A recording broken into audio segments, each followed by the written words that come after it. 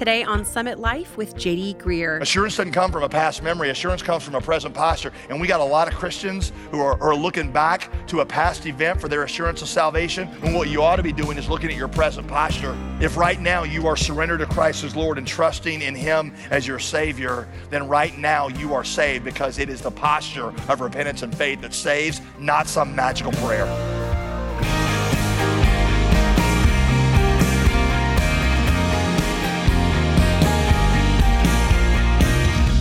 Welcome back to Summit Life with pastor, author, and theologian J.D. Greear. As always, I'm your host, Molly Vidovich.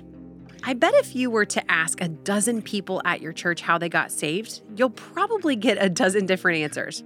Some of them maybe grew up in church and can't remember a time when they didn't believe in God. Others might have said a prayer in Sunday school or at a youth camp, and still others might have had a more radical conversion later in life. So are all those experiences valid, or is there a certain formula you have to follow to truly be saved? Pastor JD answers that question for us today with a message titled, Being Certain You Can Be Certain. And make sure you listen all the way to the end where Pastor JD tells us about the perfect follow-up resource. So grab your Bible and let's jump in. This morning, we're just going to answer two questions. The first question is, does God really want us to know for sure that we are saved? The second question we'll look at is, if He does want us to know, how do we know? All right, so let's look at those one at a time. Number one, does God even want us to know for sure that we are saved?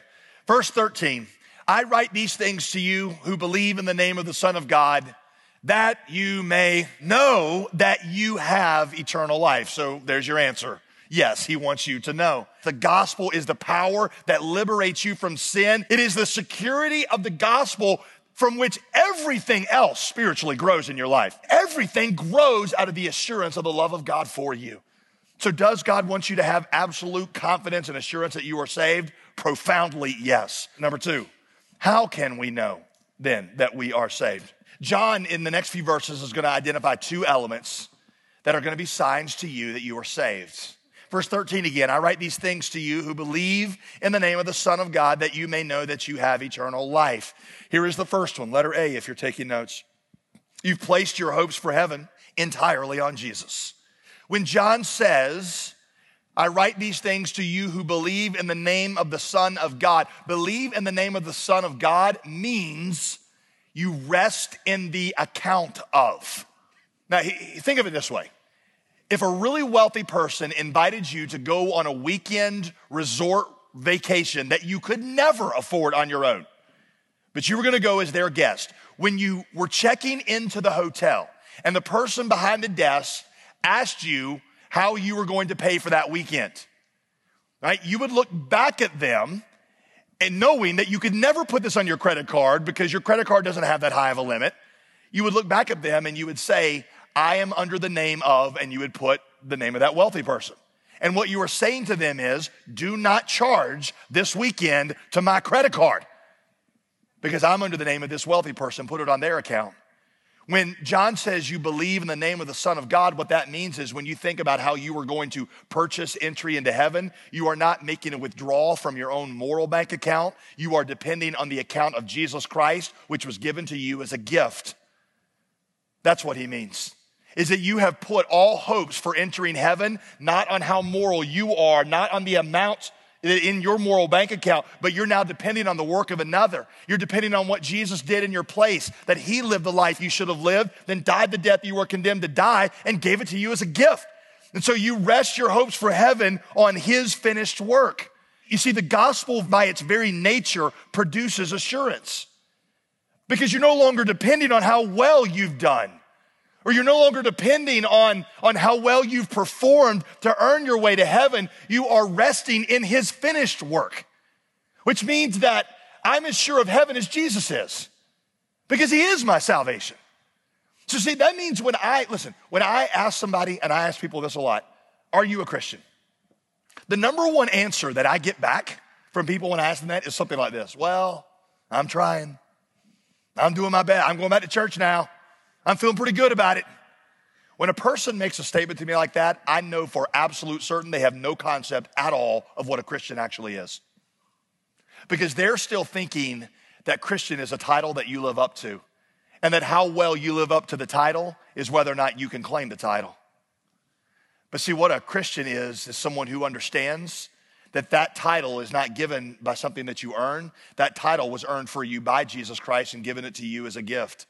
So you ask me, are you a Christian? My answer is yes. Not because I feel like I live up to the title, but because Jesus died in my place. He substituted for me, and I have taken him as my Savior. Therefore, I take that title because of his finished work, not because of how well I've done. You see what I mean? The gospel, by its very nature, produces assurance. The Old Testament had a great example of this I've used with you before. But it's when a Jewish family brought a sacrifice, and they got ready to slaughter the sacrifice.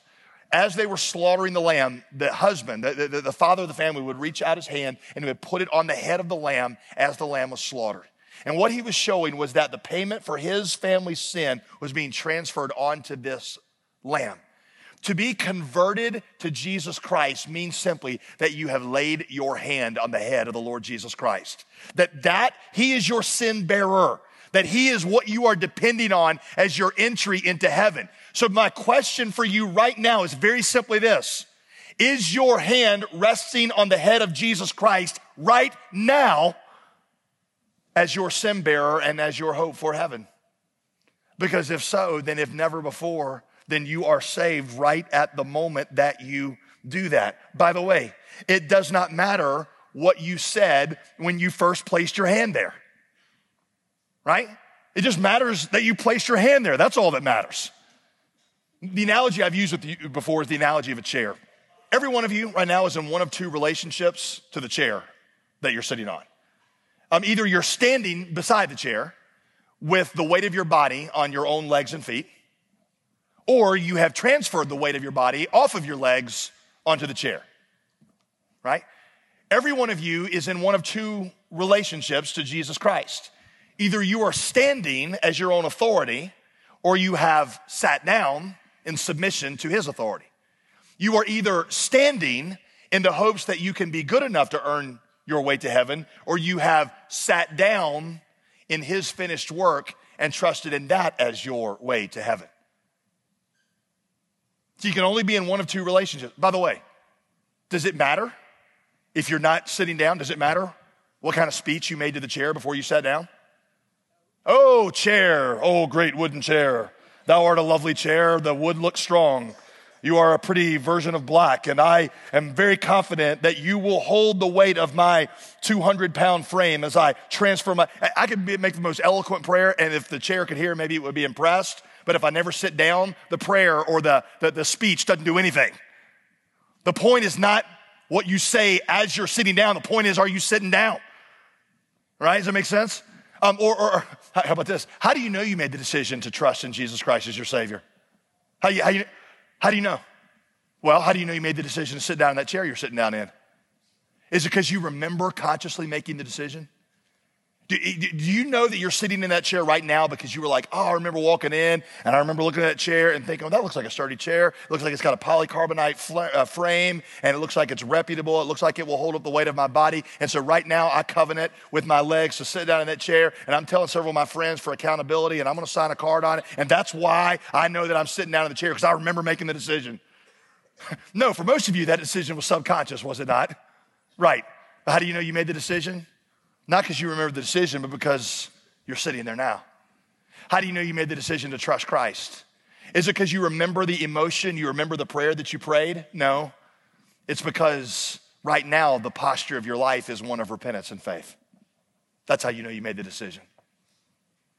Listen, if you are right now surrendered to Christ as Lord and right now trusting in his finished work as your Savior, then if never before, you're saved right at this moment. You say, but I didn't pray the formal prayer. Who cares? Who cares? It's not the prayer, it's the posture, right? At the same token, you might have a crystal clear memory of when you prayed the prayer and the emotions that went through it. But if right now you are not surrendered to Christ as Lord and you're not trusting in his finished work, then I don't care what prayer you prayed, it was the wrong one. Because it's not a prayer that gives you assurance, it's your posture. In fact, here's how I would say that. Assurance doesn't come from a past memory, assurance comes from a present posture. Assurance doesn't come from a past memory. Assurance comes from a present posture. And we got a lot of Christians who are looking back to a past event for their assurance of salvation, 2 years, 5 years, 30 years, when what you ought to be doing is looking at your present posture. If right now you are surrendered to Christ as Lord and trusting in Him as your Savior, then right now you are saved, because it is the posture of repentance and faith that saves, not some magical prayer.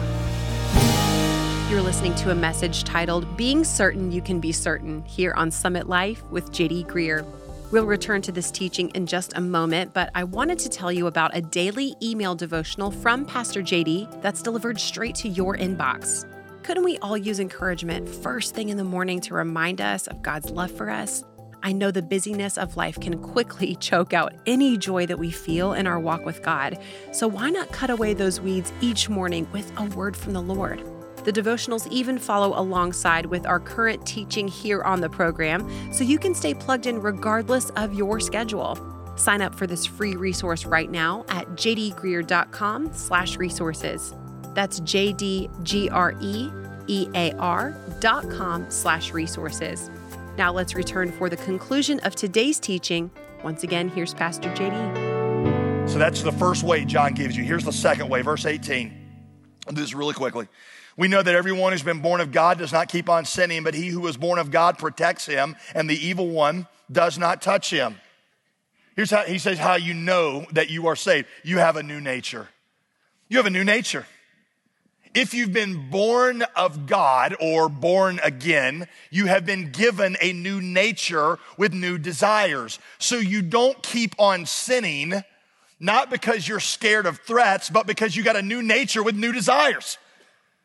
Here's kind of an earthy way I've described it to you before, and this is the junior high youth pastor in me coming back out. But I've compared it before to, like, imagine down here in front, right below the stage, there was a big old pile of vomit where somebody had thrown up. Big, warm, steaming pile of vomit. There is not one of you in here that would need for me to stand up here and be like, you better not come down here and look up this vomit. I'm serious. That is a rule at the Summit Church, no licking up other people's vomit. And I'm gonna put two big old guys down here on either side of this pile of vomit, and if any of you try to come up and lick the vomit when I'm not looking, they're gonna stop. Not one of you needs to hear that, right? Unless, of course, you are a dog. And if you are a dog, then we do need to make rules for you. Because you're like, oh, warm vomit, half-digested hot dog, bonus, and you be down there licking it up. God, listen, God does not change us by increasing the threats of consequences for what happens if we sin. God changes us by giving us a new nature and a new desire that desires different things. Which means that one of the signs that God is in you is that the old things that you used to love, things like hatefulness, things like pride, things like racism, things like self-glorification, dishonesty, they don't just become wrong to you, they become disgusting to you. And while you still struggle with them because you got some of that old nature in you, you have a whole new appetite and a whole new desire for different things. And when you do start to go back toward those sins, which we all do, by the way, because we still have that nature, He protects you. He renews you. There's a play on words that takes place in verse 18. Look at it again. If you've been born of God, then the one who was born of God, that is Jesus. In other words, if you've been born of God, then the one who was virgin born of God, He protects you. Which means that when you do start to go back, He brings you back. All of us backslide into our old ways. But the sign of someone who is truly saved is that they always come back. That is the sign of somebody who is truly saved. They always come back. We all fall. But if you're saved, He keeps bringing you back. For years, I've used as an example of this, Jesus' teaching on the parable of the soils. He said the word of God is like a seed that gets thrown into different kinds of soil. And I've described to you, there's a kind of soil that's shallow, and immediately the seed springs up quickly into a really cool looking little plant that looks really healthy, but it has no roots. And so when the sun comes out or the weeds grow up, the plant dies. And the question I always ask you is this: those plants that spring up so quickly and then fade away, do they represent saved people or unsaved people? The answer is they represent unsaved people who for a while look like they are saved people, which means they pray the prayer. They get emotional when they pray the prayer. They get baptized.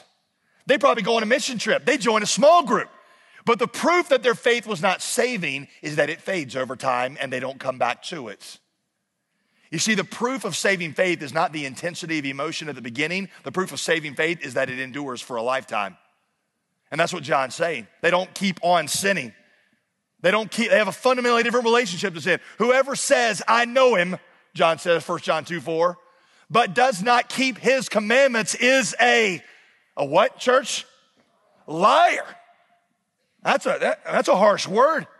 If you say that you know God and you practice sin, and by the way, I don't mean struggle with sin, because we all do that, but I mean you engage in a lifestyle of sin willfully and defiantly, you are a liar. If you fill up your weekend with the things that put Jesus on the cross, then walking in here, checking in with God, singing a few God songs, does not deceive God into thinking that your heart belongs to him. The simple fact is you can't love God and also love the things that grieve him. You cannot love God and be neutral toward the things that he hates. You can't have a mouth that sings praises to him and a life that openly crucifies him. It doesn't matter what your mouth says on Sunday morning. It matters what your life says on Monday through Saturday. College students, what'd you do last night? What are your conversations like? Not just college students, everybody. What do you fill your mind with? By the way, this explains what he means, what John means in the previous two verses, verses 16 to 17, that sometimes confuse people. This is kind of like to take a drink of water from the fire hydrant section of the sermon, so hang on. Verse 16, if anyone sees his brother committing a sin not leading to death, he shall ask, and God will give him life. To those who commit sins that do not lead to death, there is a sin that leads to death, and I do not say that one should pray for that. All wrongdoing is sin, but there is a sin that does not lead to death. And you're like, what? Okay, there are two kinds of sins. Watch this. This is very important. Two kinds of sins.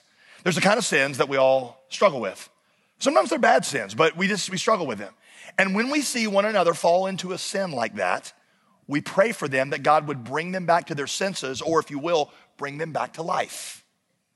But then there is another kind of sin, and don't think of it so much as a sinful action, but as a sinful resolve. That is when somebody so hardens their heart toward God and they defiantly walk the other direction that God finally says, fine. And he just says, you have it your way. And he says, that's a sin that leads to death, which means one of two things. Either they're a believer and God kills them, which John says happens. A believer so hardens their heart that God says, that's it, boom, and he kills them. Or it means that they were never really saved and they just looked like it for a while. And so their practice of continually sinning shows that they're not saved and they're going to end up in eternal death. That's what that means. By the way, some of you, when I say that, you're like, well, how do I know if I've committed that sin? If you're worried about it, you haven't. Because one of the things that happens is your heart gets so hard that you quit desiring to repent at all, ever. As long as you ever want to repent, God will always receive you. John 6:37, he that comes to me, I will in no wise for any reasons under any circumstances ever cast out. So you're like, well, maybe the reason I don't want to repent is because I've so hardened my heart. Listen, as long as you got breath in your body and as long as there is a desire to repent, the fact that you're asking that question shows me God's Spirit is at work within you. You better repent today because you might lose the desire altogether at some point. And let me add one more thing here. It's never wise to diagnose somebody else's death as to what sin they committed that put them there. You're not sitting in a funeral going, oh, I know why that happened. All right? That's just not something that you and I know, but what he's saying, listen, it's so important. He is saying that when you are born again, you have a fundamentally different relationship to sin. Yes, you struggle. Yes, you fall often, but God always picks you up and puts you back in that posture of repentance and faith. I love how Proverbs says this. All right, real quick. Okay, this is one of my favorite verses. Hang with me. Proverbs 24:16. Listen, the righteous man falls 7 times and gets back up again. 7 times. 7 in the Bible is the number of completion. So when a dude falls 7 times, that's like saying that all he does is fall. He's a fallen machine. Imagine if you were walking behind somebody in the mall who fell 7 times. What do you conclude about that part? All right, so the first time they fall, you kind of laugh. They fell, right?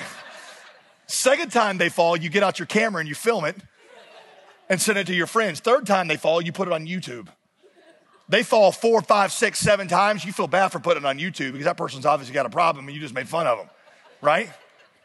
They got a problem. The righteous man falls 7 times. which means that his life is characterized by falling. He doesn't show his righteousness by never falling. He shows his righteousness by what he does when he falls, is that he always gets back up. He always reassumes the posture of repentance and faith. Conversion is not sinless perfection. Conversion is a new direction. What you believe about the gospel is not shown by never falling. It's shown by what you do when you fall. And what John says, that's all he's saying. The one who's been born of God does not go on sinning. If the one who says he's born of God does not keep God's commandments, is not growing in his love for what God loves, if he is not continually being renewed in this posture of repentance and faith, then he is a liar. When I was in college, I had a couple of friends who lived off campus. College men are not typically known as paragons of cleanliness, but these guys took domestic filth to a whole new level. They never did their dishes. They never changed the sheets in their bed. Whenever they needed a new dish, they would just get one out of the pile that was dirty and rinse it off and use that one. And they would eat breakfast. It's like I go over there in the mornings and their cereal bowls from 3 hours earlier were still sitting there on the table, with the milk curdling inside it. They had a cat in their house that for whatever reason didn't get the litter box concept. So you would walk in their house, and don't even get me started on their bathroom, by the way. Just put it this way. If you had gone in their bathroom, you and your children would have been defiled for 10 generations.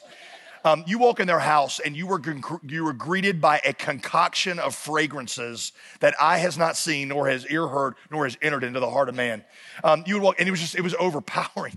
One of the guys' mother used to visit them about every 2 months. 2 months she'd come. And the first thing that she did when she got there on Thursday, was the day she usually came, is she would clean the place from top to bottom, which usually involved napalm and a blowtorch. But when she did it, it would smell like lemons and Ajax.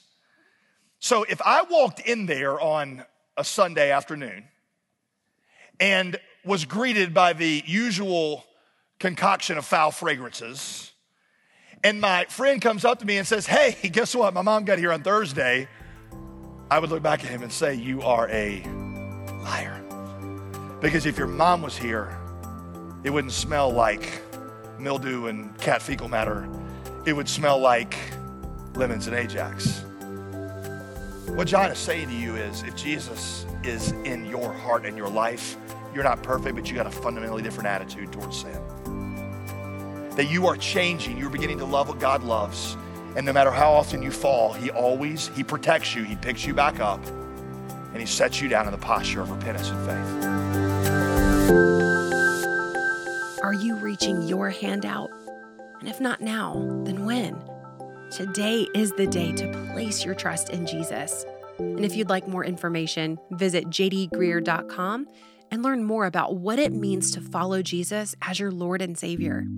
You're listening to Summit Life, the Bible teaching ministry of J.D. Greer. And Pastor J.D., we're offering your 8-session gospel Bible study this month as our thanks to those willing to support Summit Life with a generous gift. It's a video-based curriculum, so can you tell us what the experience is like for that type of study? So over 8 sessions, maybe that's 8 weeks that you're doing with a small group, or maybe it's just you on your own. The videos are about 10 to 15 minutes long. Gotcha. Where I teach. Okay. And then based on that teaching, you will open their study guide and your Bible, and you'll work through questions and prayers and ideas for how to put these things into practice. I think this might be the most overlooked and yet one of the most important concepts in the Christian life. And so we're going to have 4 sessions going through the different elements of the gospel prayer, a prayer that I've tried to teach people to pray daily to center themselves on the gospel. For a gift of $50 this month, we will send you the DVDs and 5 study guides and the book Gospel to get you started.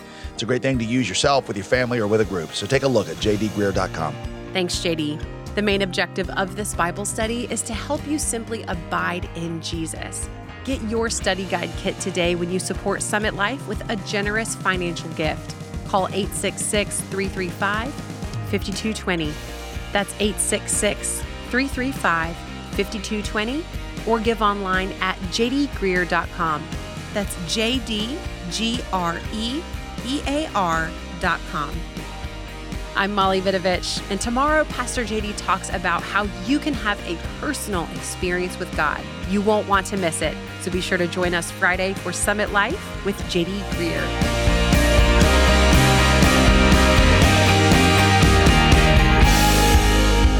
program was produced and sponsored by J.D. Greear Ministries.